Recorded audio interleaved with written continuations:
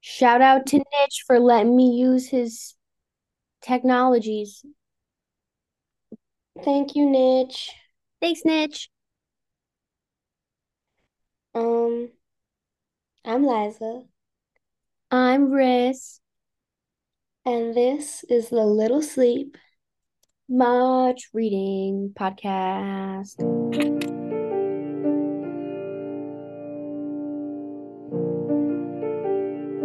And finally, from so little sleeping and so much reading, his brain dried up and he went completely out of his mind. Sometimes I start thinking about a lot of things, and then I'm like, you know what I mean? Mm-hmm. Mm-hmm. So it's hard for me. It's hard for me. It'd be like that sometimes. But what are we doing this week? Crying. Crying. We're reading about modern horror. Horror, modern horror. Um, and it connects. Mine definitely is the same genre of horror as my last week. Mm-hmm. What do you think about yours? Mine technically is Technically, because I read Psycho, and Psycho's considered to be an OG slasher.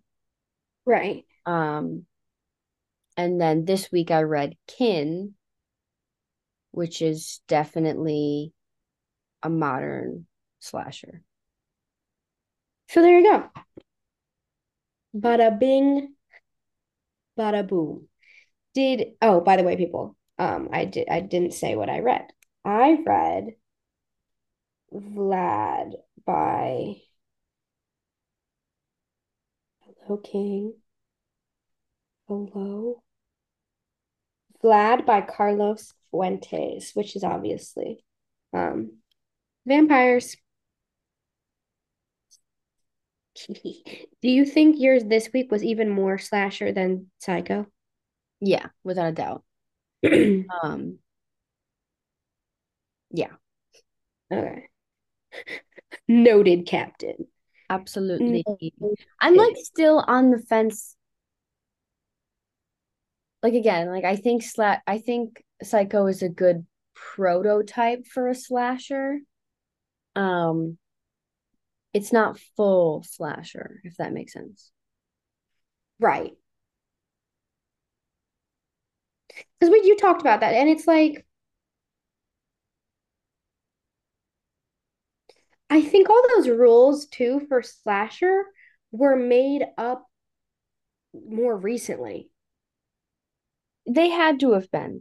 Which like I get it, you probably looked at the format that people were following and made it based on that. Right. And like this book doesn't follow that format so much like that either. This book actually takes place like after the the slasher event. Um, so this would be like if someone wrote a book about, what happened to the lady from Texas Chainsaw Massacre after the truck drove away. That's literally what it is. Right. Okay. And truthfully, I haven't finished this book yet. I'm over halfway through, so I'm qualified to talk about it. But I didn't do a Okay. rating scale because I feel like the ending would change is going to decide really how I rate this. Right. Um, so I didn't do a rating scale for this. I did. So it's a trade-off because I didn't do one last week. Mm-hmm. I almost always think you have to have read the ending to rate it. It Especially for horror. Yes, it really depends on the book. I've had a couple that I've been like, I don't need to finish this. You know what I mean? Right. I did, but I could tell. But I don't know. For this one I feel like is moving towards a revenge story. And because of that, I almost don't know which way it's gonna go. Right. Pretty much the plot for this book takes place after this horrific event happened. Um, and now there are people who want to go back to this town and have revenge. And they're like it's like the brother of one of the boys who was murdered. Hmm. Um a young boy, he's probably like 18. I think he's on the spectrum. He drove the surviving girl to the hospital and then he left because he got scared.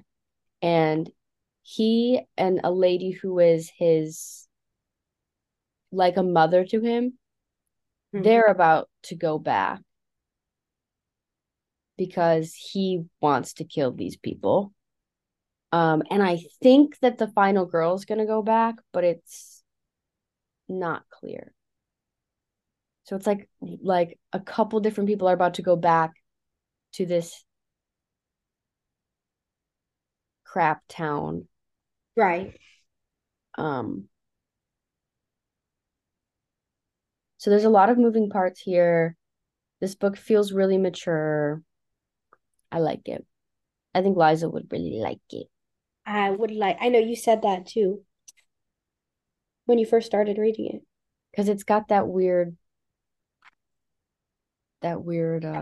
It's got that weird vibe to it. it's got that weird cannibal vibe to it. Got that crazy vibe. Mm-hmm. Um, okay, I'm excited. Since you already have begun, do you want to keep talking about kin? Sure. Um, so yeah, like I said, it's got that vibe. It's sorry, that's Nick's heater. If you hear those weird noises, his heaters do that. It scares me in the middle of the night. Um, so this book I consider to be like a sibling to Brother by Anya Elborn, which did I read that for the podcast or did I just read it? I read it for the podcast. Slay. Um, so I consider that to be like a sibling book to this. Um, it's like, but I feel like while Brother really takes place with this like cannibal family, kin you see parts of the cannibal family and you definitely get their point of view at times. Um, but you get other people's the people who they're hurting, who they've affected somehow, which makes for, I think, a more interesting read because you have dynamic and layers. And just like Brother, there's a character in this book who's part of the family who I actually feel bad for. Um,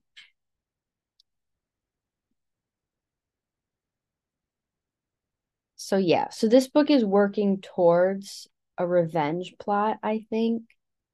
Um, I'm not there yet. So far, it's definitely gorier than Brother. Like I said, it's more dynamic. There's more characters, and it feels more mature. This is like Brother's really messed up, like really messed up. But I think the way that I feel about the characters in Brother is close to like almost how I feel about YA characters. You almost sympathize with them in like a friendly way, which is terrible because the main character is a cannibalistic murderer, but whatever. Um, whereas in Kin, I like it feels so mature. It feels so I'm caring about these characters in an adult kind of way. Um, and I wonder if that's because there's something about Kin where it feels like any character is free game. So I won't let myself get attached to them. Um,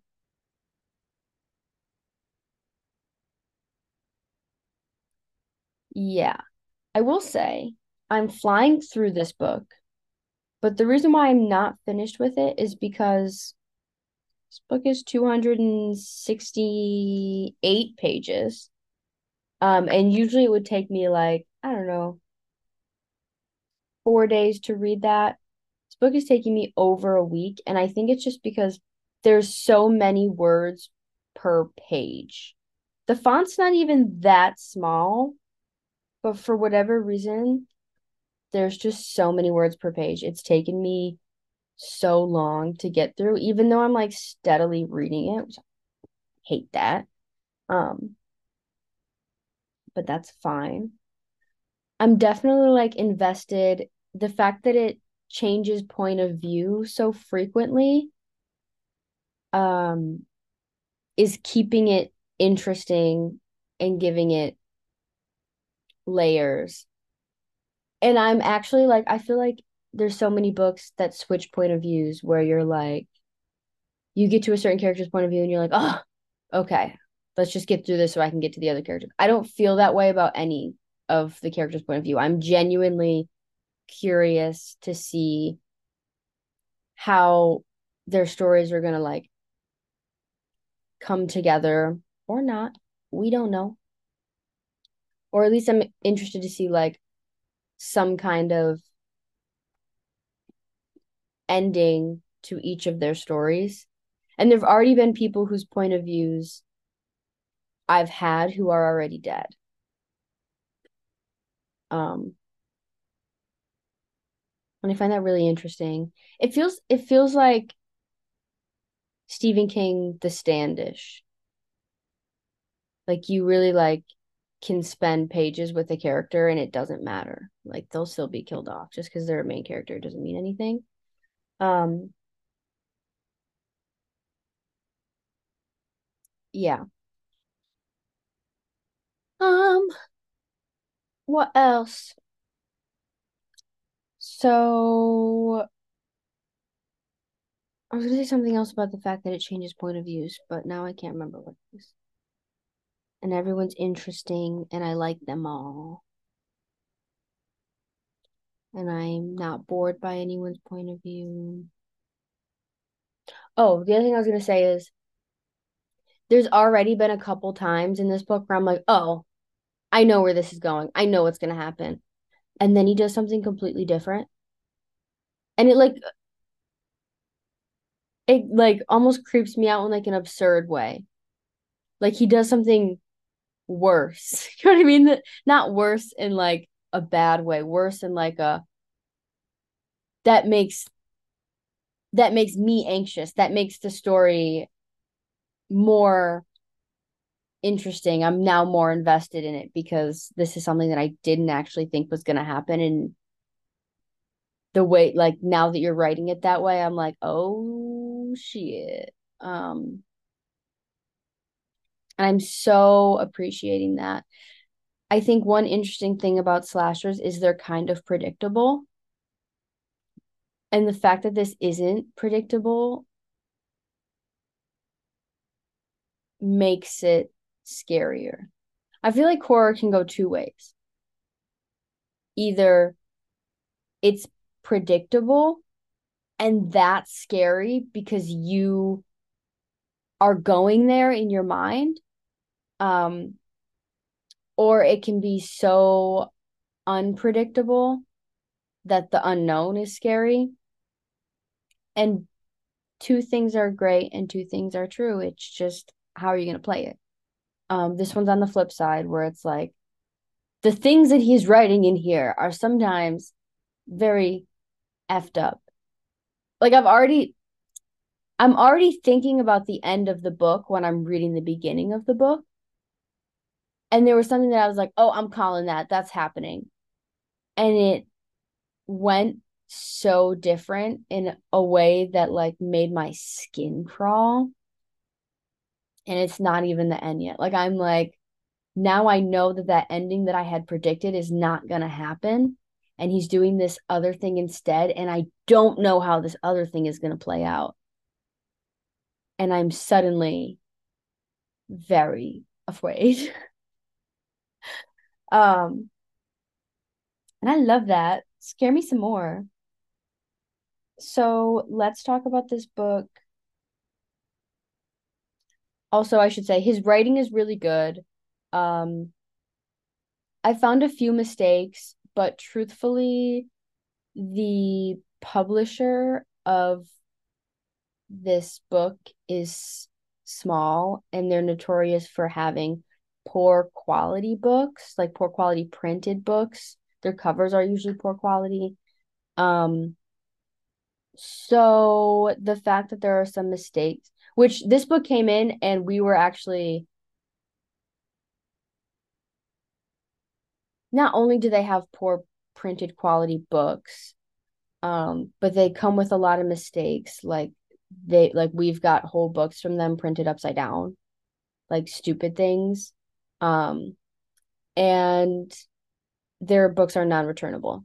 So when we got this book in, we were taking a gamble that we shouldn't have been taking. Oops. Um, but whatever, it's here. So the fact that he has some mistakes in his writing, um, it's okay. Like we're gonna let it slide. I know what he's trying to say. Nothing that he wrote, no mistake that I found has like taken me out of the book. Um, and it's all just like little typos, little grammar things, not like big plot holes or anything like that. And so because of that, I feel like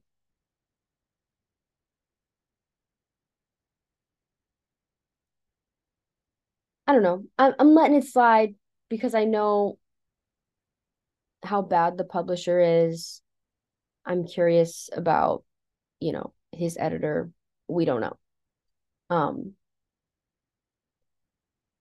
so that's okay. His writing is great, like I said, it's fantastic. He has won a Bram Stoker before. Um, Not for this book, for a different one. Um, but just from this book, I can already see why. Oops, I just dropped my phone. Okay, I got it. Like I said, the characters are interesting. I'm invested in it. Do I think you should have it on your shelf? Yeah, I think if you like horror, if you like slasher, if you read Brother, you should get this one. I love to read, this is kind of an aside, but I love to read books that are cousins or siblings and then pick like my favorite. Like I read the Final Girl support group. I really want to read Riley Sager's Final Girls, and then I want to get my hands on Stephen Graham Jones's The Last Final Girl and compare that to My Heart is a Chainsaw and those books and do like a whole thing on it. That would be really fun. Um, so yeah, so the fact that like this is like a cousin sibling book to Brother made me really happy. Um, so I definitely think if you read Brother, you should have this on your shelf. If you like slashers, if you like those cannibal books. Also, if you just want like a good revenge story or even just like a good messed up horror where things seem really dark and really like kind of anxiety inducing. But there's a little bit of a light. You see a little tiny pinprick of a light at the end of the tunnel. I think you should get this one. Yeah. So let's go into our slasher notes and talk about what this has compared to the slasher layout. So psychopathic killer, yes, this is very much like Texas Chainsaw, where there is a family of cannibalistic murderers. One thing I'll say, which goes with the next one, it says backstory. One thing I like more about this one than Brother is I feel like with Brother, you kind of learn why the parents were so messed up, but like, I feel like it wasn't enough for me with this story. I feel like I understand why the family's messed up and it like actually makes sense. And guess what, guys? It's religious reasons. LOL. Love that. Um, and that almost makes it, I don't know. I feel like they have more reason to keep going for that. Um, Setting and location. I don't, I'm gonna say yes. Like you know that the town of Elkwood is where the big murder occurred. Um, and you know this town is backwards and miserable and terrifying. Is it going to all take place at the same house? I don't know. Um, we'll see. A set time. There's not a set time for this. The big climax of the slasher already happened.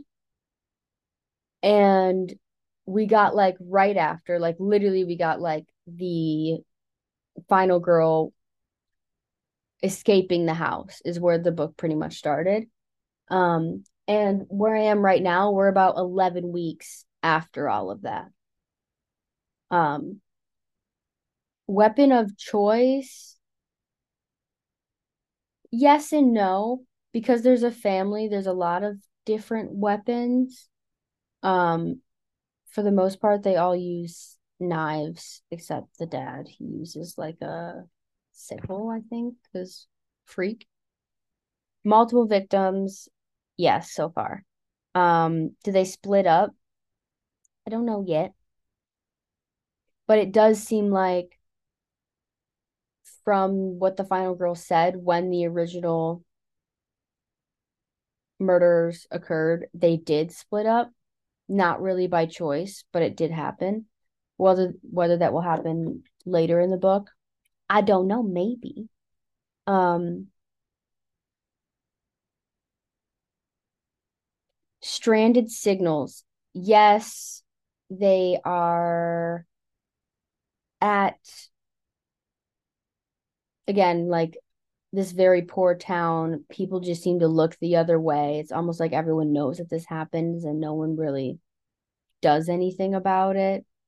Um,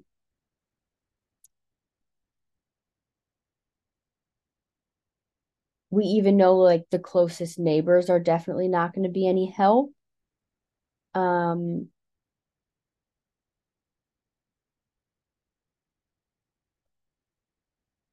yeah. Jump scares, it's a book, guys.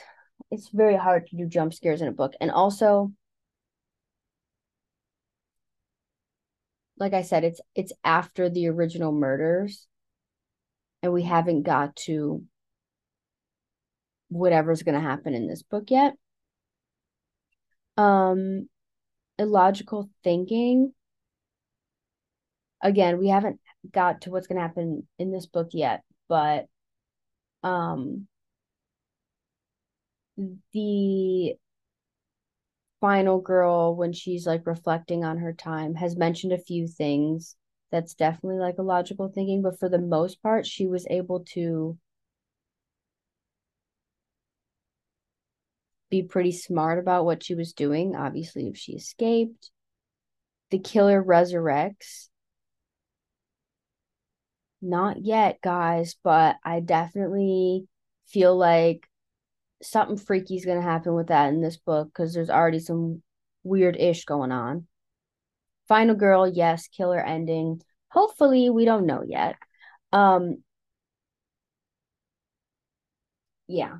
So I think the other thing I want to talk about is because this is again after, I think I don't know, have I said the author's name yet? Okay. I think so, but you could say it again. I don't know why I just like sat there and I was like, I don't even know if I've said his name. His name's I, Keelan Patrick Burke. I think you said it right at the beginning when I was like, what did you read? Anyway, Okay. So I think he did a really good job of like the almost paranoid thinking of like after trauma. Um, he's done a really good job at covering bases like, you know, this poor girl's family. Her name's Claire. I'm pretty sure her name's Claire. Yeah. Claire, the final girl, like her friends' parents are coming to talk to her, and she has to be like, yeah, your son fought to the end and he was a hero and blah, blah, blah, blah. Like full well knowing that he ran. Like he ran and left them. She's had to like look in her friends' faces and be her friends' families' faces and just like lie to them and be like, yeah, they fought, knowing that they didn't even have a chance to fight. Um, and like the thinking that goes with that. And then also like she was sexually abused.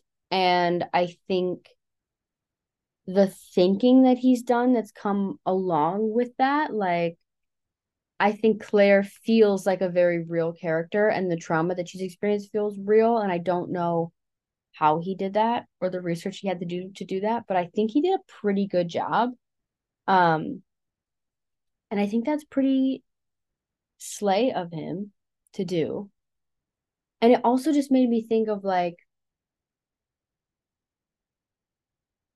I don't know, the ways that we can talk about trauma and abuse through horror in almost like a way that doesn't glorify it.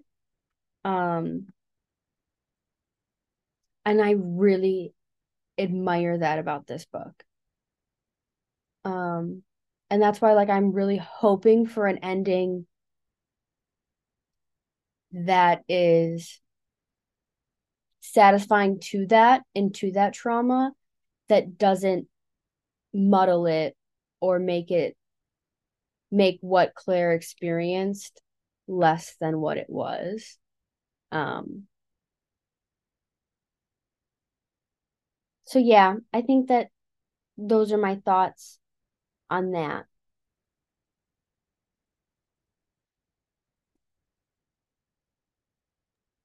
I actually do really want to read that. You know, like you actually do. And I don't know, I like read it and I'm like, "Ugh, I'm in my revenge era. I'm like, Eh. Because so like something about the idea of a man writing about like a revenge slasher and the main character is a girl initially would make me go, no, no, no, no, no, no.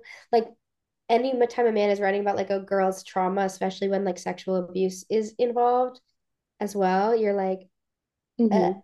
But the way you described it, I think he handled it really well. Like I feel like her pain and the way she's dealing with it is real. Yeah. And I feel like there's also like little things like she's 18. She like just graduated from high school and she was on this trip with her friends. And I feel like the way that he writes about their relationship, it's like she's totally aware. Like, of course, she loved her high school boyfriend. Yeah, she did. But it's almost like she's aware that that was her high school boyfriend. Right. Like it still feels like their relationship still feels real, but it also feels real in the sense that I'm like, okay, I get that like he's not trying to write like a big romance story and you feel terrible for her. You feel conflicted about the way that she also felt conflicted. Right. Um Sure. the one thing I'm really hoping is currently the people who we have returning to Elkwood are three men and one woman, none of which are the final girl. And I'm hoping that Claire finds a way to get there because she definitely wants to go back. Um, and she has that survivor's guilt of like all my friends died and it's just me. And like I look at my friends' parents and I know that they wish that it wasn't me kind of thing. Yeah. And I know she wants to go back and I hope that both her and her sister go back and I don't know, I hope she gets some kind of mad girly revenge. Yeah. That's crazy town. Yeah. And like the cast of characters Yeah. we have is like really great. We have like um an older sister who's traumatized because she's an older sister and has to like take care of her mom. Then we have like the final girl who's obviously a victim of like murder literally, but also like abuse, sexual abuse, all that. Then we have like two war vets who are affected by his one of them's brother was one of the kids who died. And then we have an autistic boy or someone who is definitely on the spectrum in some way. And then we have a lady who's like a victim of domestic violence. Whoa. Like we have a full cast of characters. Yeah. And I feel like they're all about to get really good revenge. There's only like one person in the family who I'm like, I feel bad for him. Oh, interesting. Mm-hmm. So That's we'll, always that's always interesting in horror too. yep. Curious. And there's one part, Liza, that I know would make you literally scream out loud. Oh my God. Okay, I gotta read it. Mm-hmm. I love to be spooky and Yep. scared. Yep. Ooh, very fun, very fun. So Um, that's a tea on that. we talk slashers. It's time for vampires. Spooky vampires. Vampires. Hey, Liza. So, as you know, last week I read Dracula by the one and only Bram Stoker, and I didn't really care for it that much. As much as I respect it, I didn't like it. This week, I wanted to read something that was written today, in this modern era, but that clearly was influenced by Dracula, and I think I found like almost a perfect match. And that was Vlad by Carlos Fuentes, which is a novella. It's only about 150 pages, I want to say. So it's really short. I got through it. I think I read it in a day on and off, but you could read it in one sitting. And I mean, I guess to start things off for readability, I gave this book a 7 because I really wanted to keep reading and see what was going on because I think he did something so interesting with the vampire genre while staying really true to it at the same time. So, to give you just a bit of background, it takes place in Mexico City. Um, and the immortal vampire is Vlad, and he's actually formerly Vlad the Impaler, like the historical figure. Um, and he moves into Mexico City. Um, and our main character is a lawyer. And he's sort of in charge of like getting him, I guess, settled with his estate since he moved here. Um, which has, we draw similarities to Mr. Harker and all that in Dracula. But yeah, so he's an immortal. He's been around since whenever the fuck Vlad the Impaler was around. And his manor or his castle is giving very Dracula.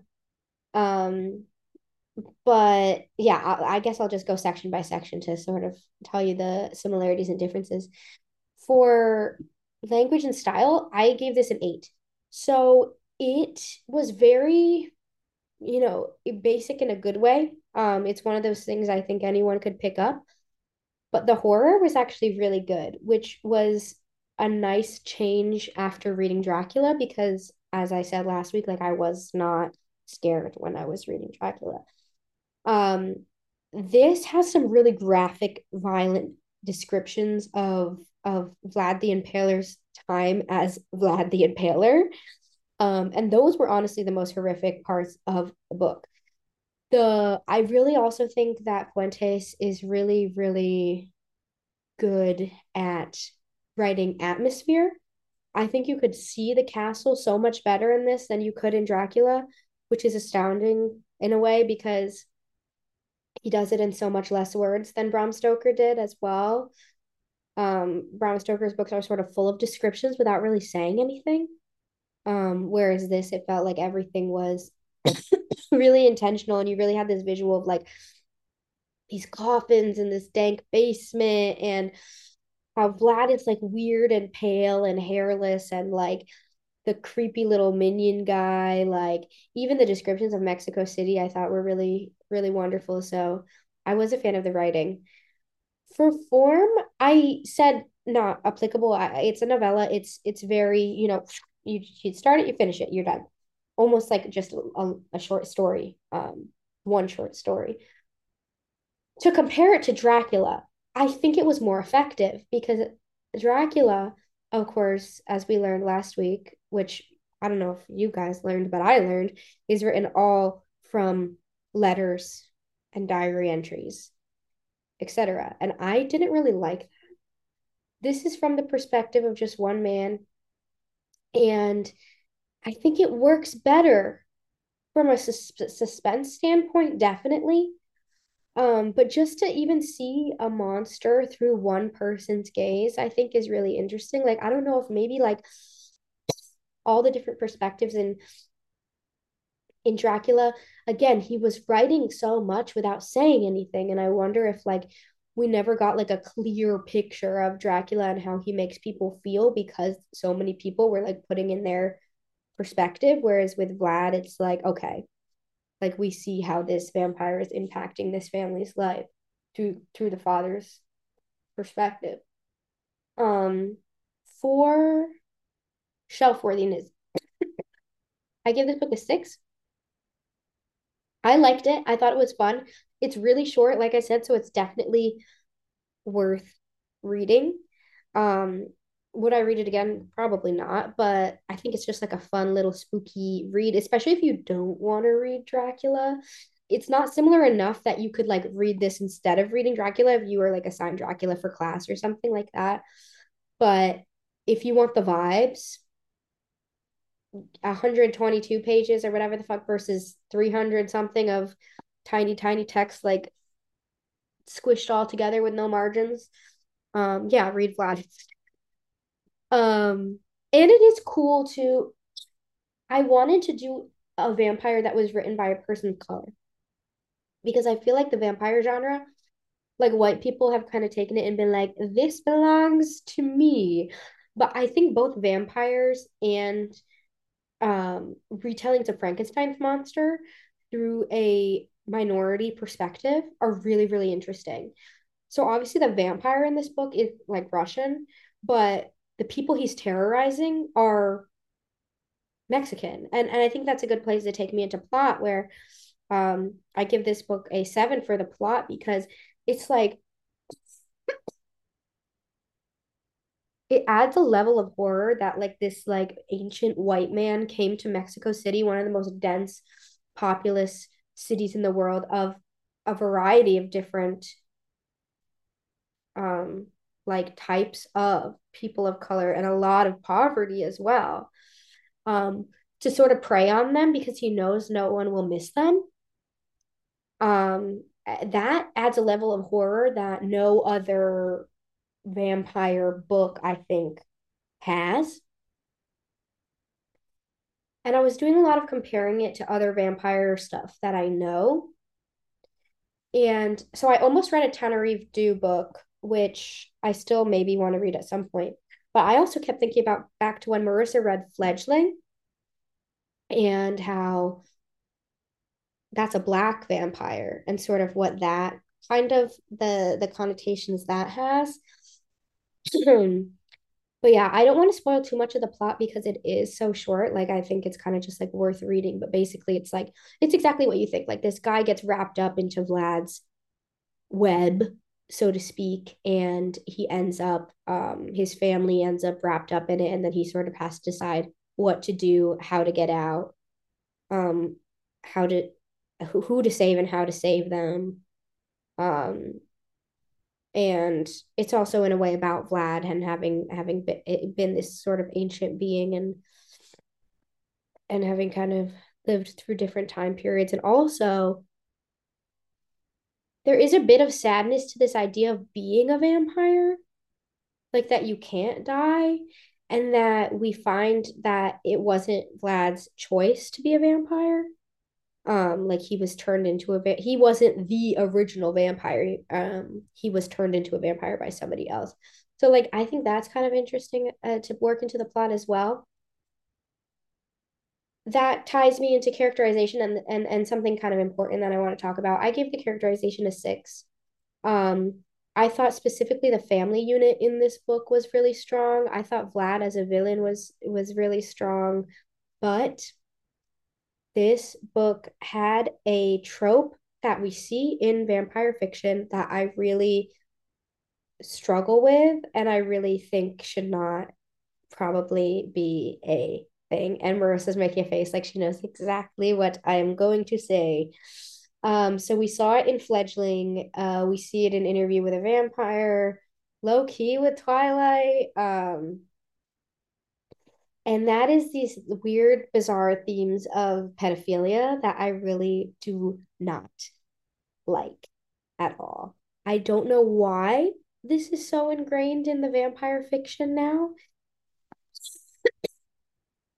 You can wrap your head around it in a sense because it's like,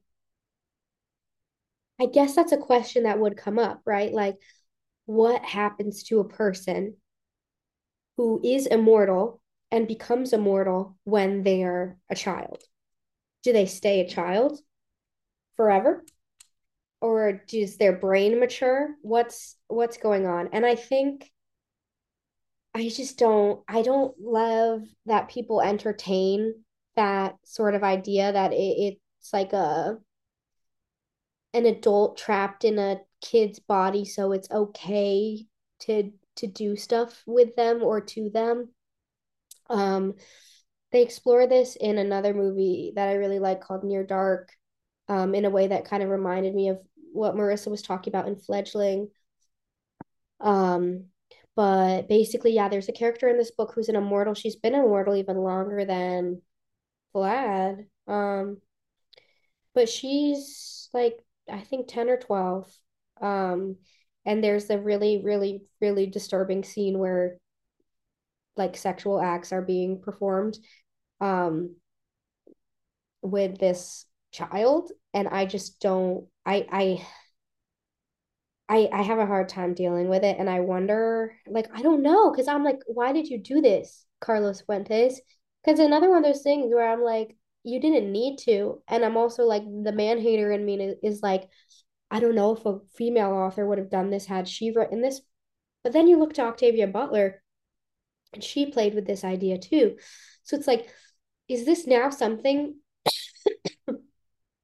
that people who write vampire novels just feel like they need to include? I don't know.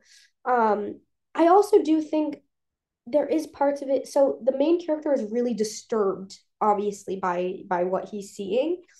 And I wonder if it's just used as like a means to like villainize the bad guys even more. Be like, oh, they're vampires and they're pedophiles. Like that's pretty scary. Because it is, but I just don't know. And like there's this whole thing with the um main character's daughter, who's also like 10 or 12, and she's not a vampire. Nothing happens to her, spoiler alert, but it's sort of implied that like later when she's like a little bit older, something could happen. Like they don't want her to be like 12 anymore, but maybe if she was like 17, 18. And I just, ooh, it really freaks me out. And like, that's the thing. Like, here's this thing with horror that I think is so interesting because the authors will incorporate these themes that really make your skin crawl. And anything having to do with kids like that is one of those things.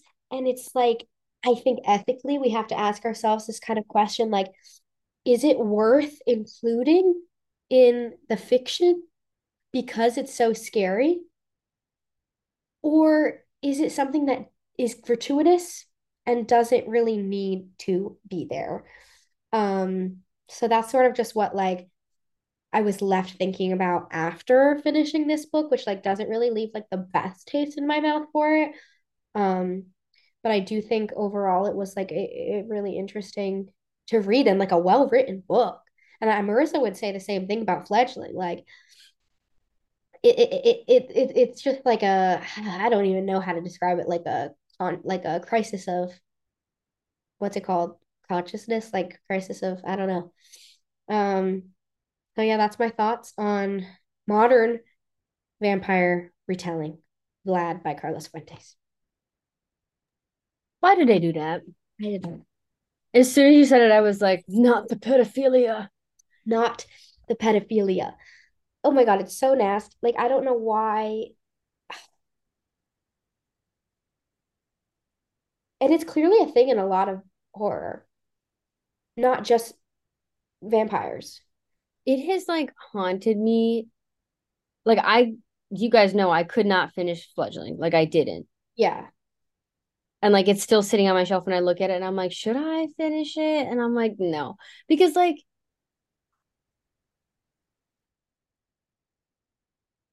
it's one of those things that I think about a lot where I'm like, I want to sit down with Octavia Butler and be like, why'd you do that, really Queen? pop, like, did you do, like, was that a purposeful choice? Like, were you trying to make people uncomfortable Right, by putting a black woman, well, a black child, female child in a position of power like that? Were you purposely doing that?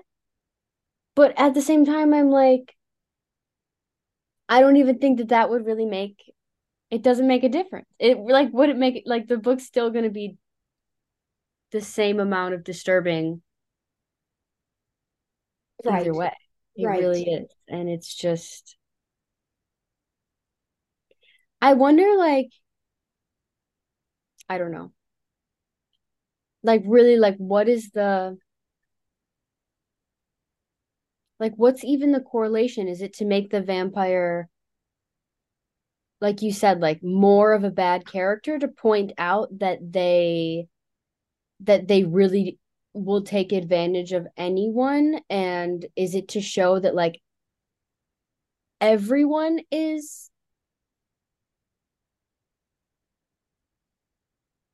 vulnerable to them? Right.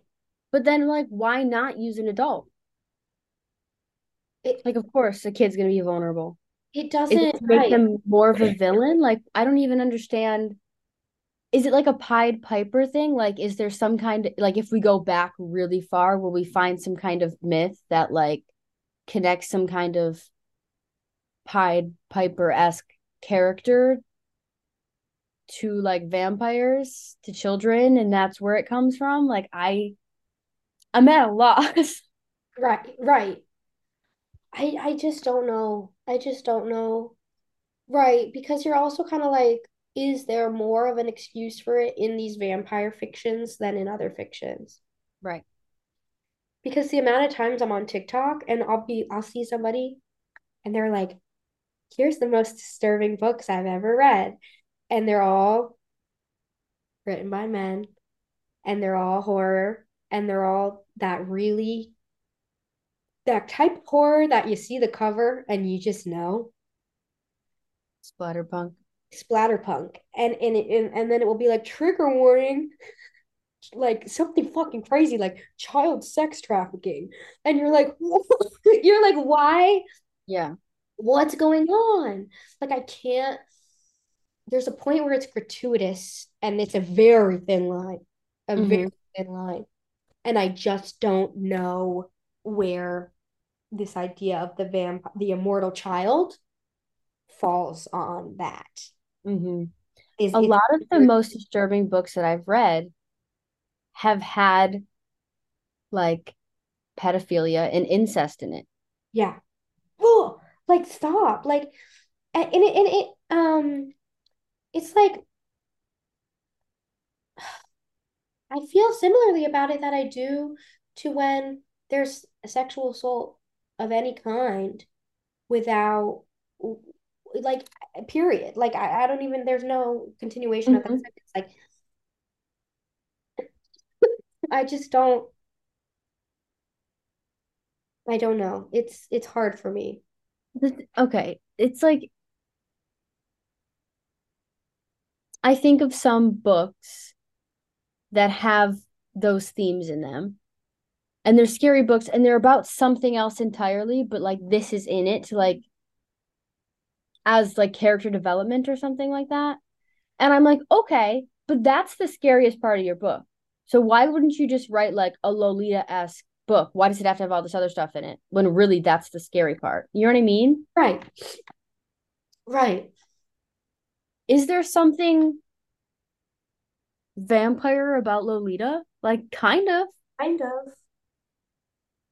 Oh, I just hate fucking pedophiles, dude. Like, I mean, everybody does, but like, shit, man, like stuff really just rubs me the wrong way.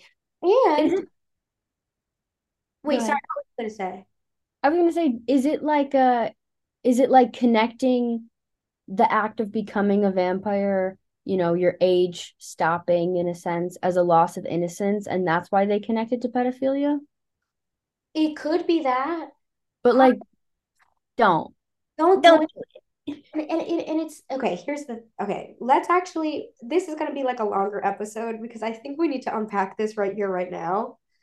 Um, okay, so Freud thought that children were inherently sexual from when they were babies. Freud. It's a theory I don't like. Um, it's gross. To sexual the way he writes about children, I think he was probably some sort of fucking kid diddler. We hate him. So here. Okay, I say that because I think the vampire books are like, oh, well, this 12-year-old would be already sexual, so they have to have sex at some point in their life if they're going to be immortal. And it's like, I don't think that you needed to say that. Like, I don't think that's even true. Um, because I also think scientifically we know that that's something that you sort of develop later on in your development, just for lack of a better word. Um, And I also just think it's like, stop encouraging that because then Hmm. people who like read Freud probably saw that and were like, oh, okay, that gives me a Right. pass to go be a Creighton with kids. And you're kind of perpetuating the same thing with these vampire tropes of being like, well, she's 100 years old. Yeah, dude, she's 9.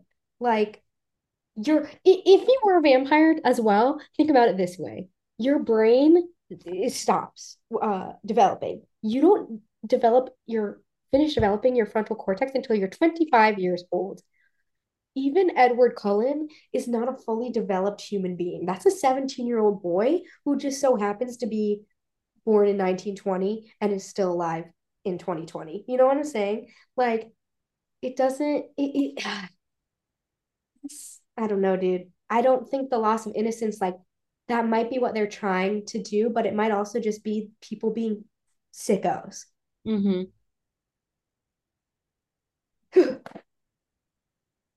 Yeah. Um, yeah, I also think about like I don't know. I don't know. Gross. Disgusting. Mm-mm-mm. Mama, we don't. Um, I just Googled vampirism. Is that how I say that? Vampirism, Yeah, vampirism, I think so. and pedophilia, Yeah. just to see what would come up. What's the tea? Just What are they writing about? just to see what would come up. And there is an article about child sexual abuse and the myth of vampire syndrome. What? Vampire syndrome, when you're talking about uh child sexual abuse, is the idea that if someone was abused as a child, that they will become an abuser. Isn't that kind of interesting that they would call it that? It's really interesting. Like it makes sense. I understand why they're calling them that, but I'm also like, That's also just another thing I just don't like. Like, I just don't like that. I don't think it's true. I don't think no. it has any science to back it up. Like, I think we were talking about this last week with Psycho. Like, I don't think if you were abused as a child, that's your excuse for why you're a serial killer. Sorry, but that's how I feel. Right. And I feel the same thing with this. Like if you're a serial killer, you're a psychopath. If you're a pedophile, you're like it same thing. Like there's something seriously wrong in your brain. Mm-hmm. I'm sure whatever happened to you with a kid didn't help, but like you're not okay. Like that and that a regular person just wouldn't that wouldn't happen to them. Like vampire syndrome just wouldn't occur. No. It's Um, so strange. I also think it's interesting how we see this in a way, but in a different way. Something similar with possession. Yes, and you talked about this with Reagan. And What is this, guys? it's deep seated and I don't like it.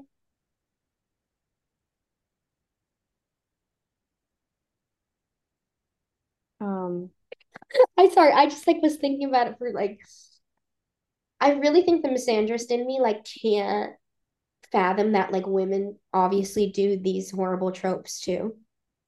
But like something in me wants to just boil it down to men are horrific and when they write horror, they write horrific things. mhm. Like I know that's not true like entirely true, but like that's how I'm feeling right now in this hour.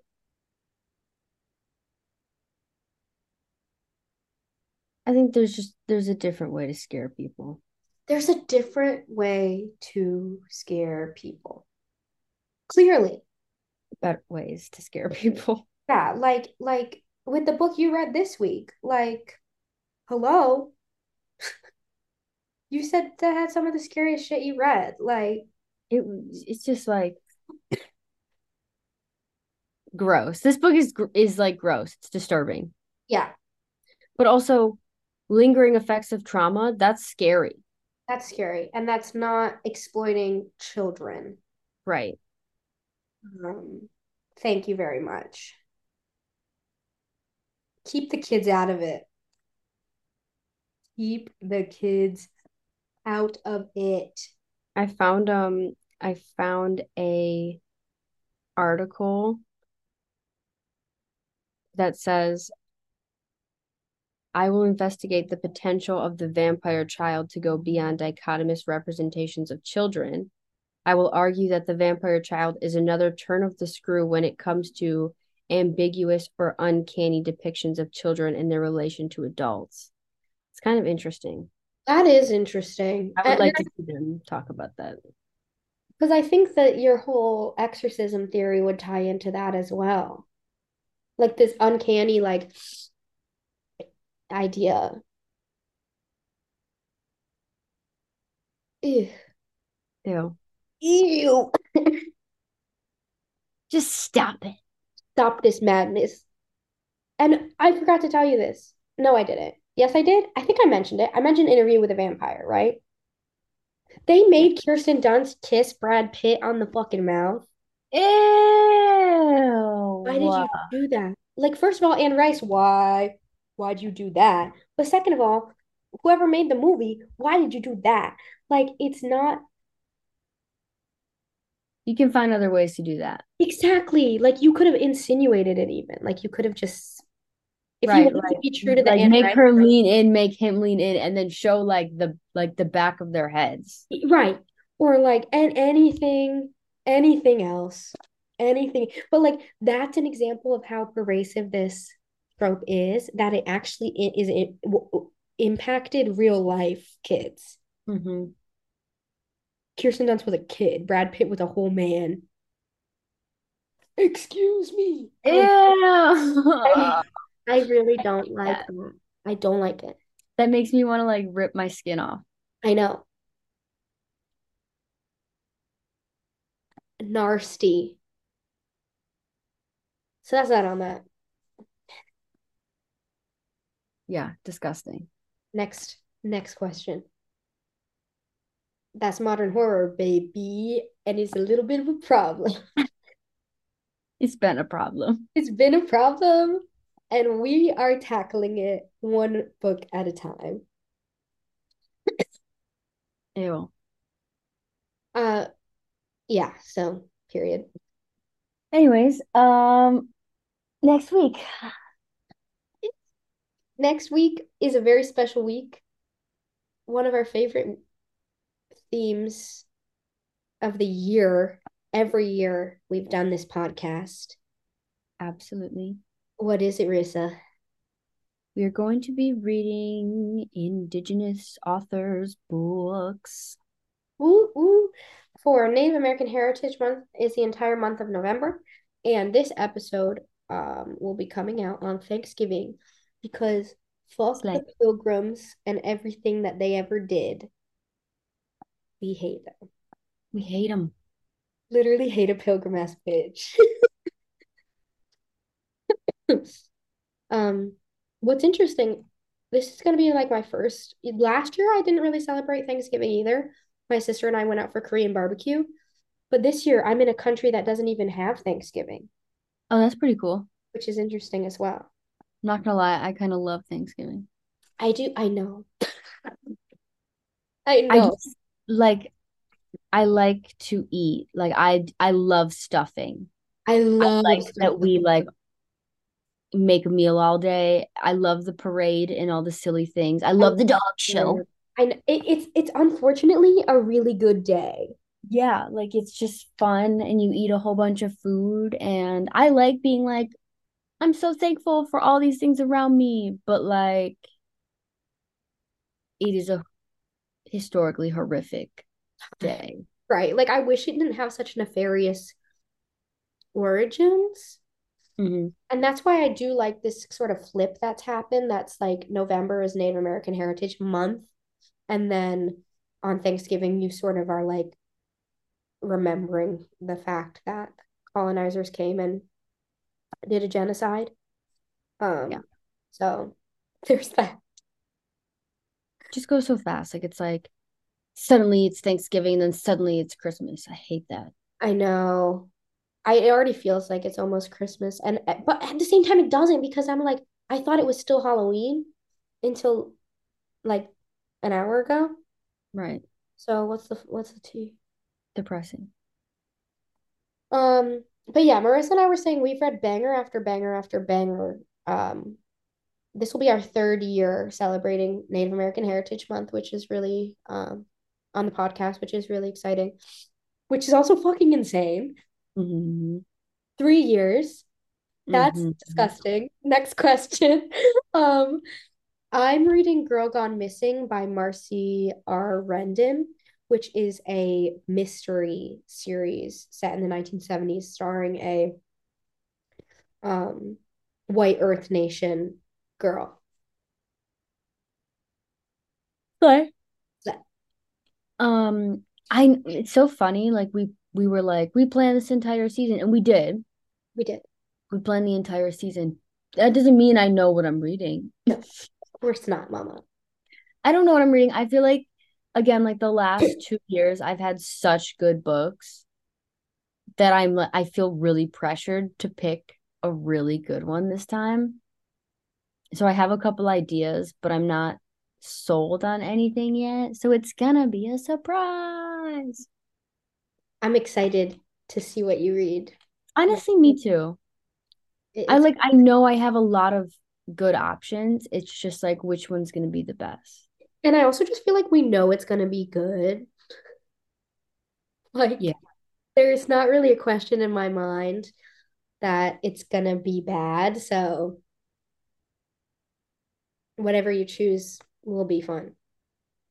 Like last year I read The Skeleton Man and like I know that's a kid's book, but I had so much fun with it. That was so good. And that's when I really enjoyed it. I read Night of the Living right. Yeah. Yeah.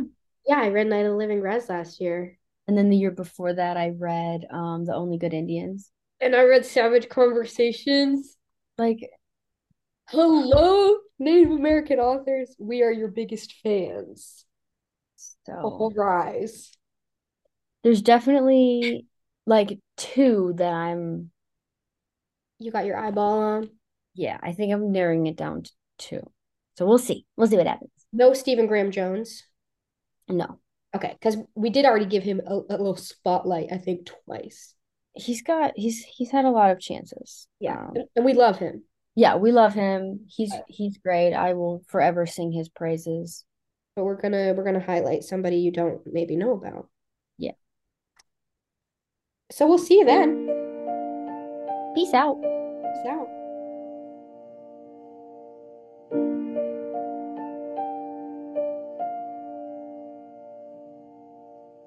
I was just thinking about when I was in Buffalo and how we slayed. That was so fun. We slayed the house down.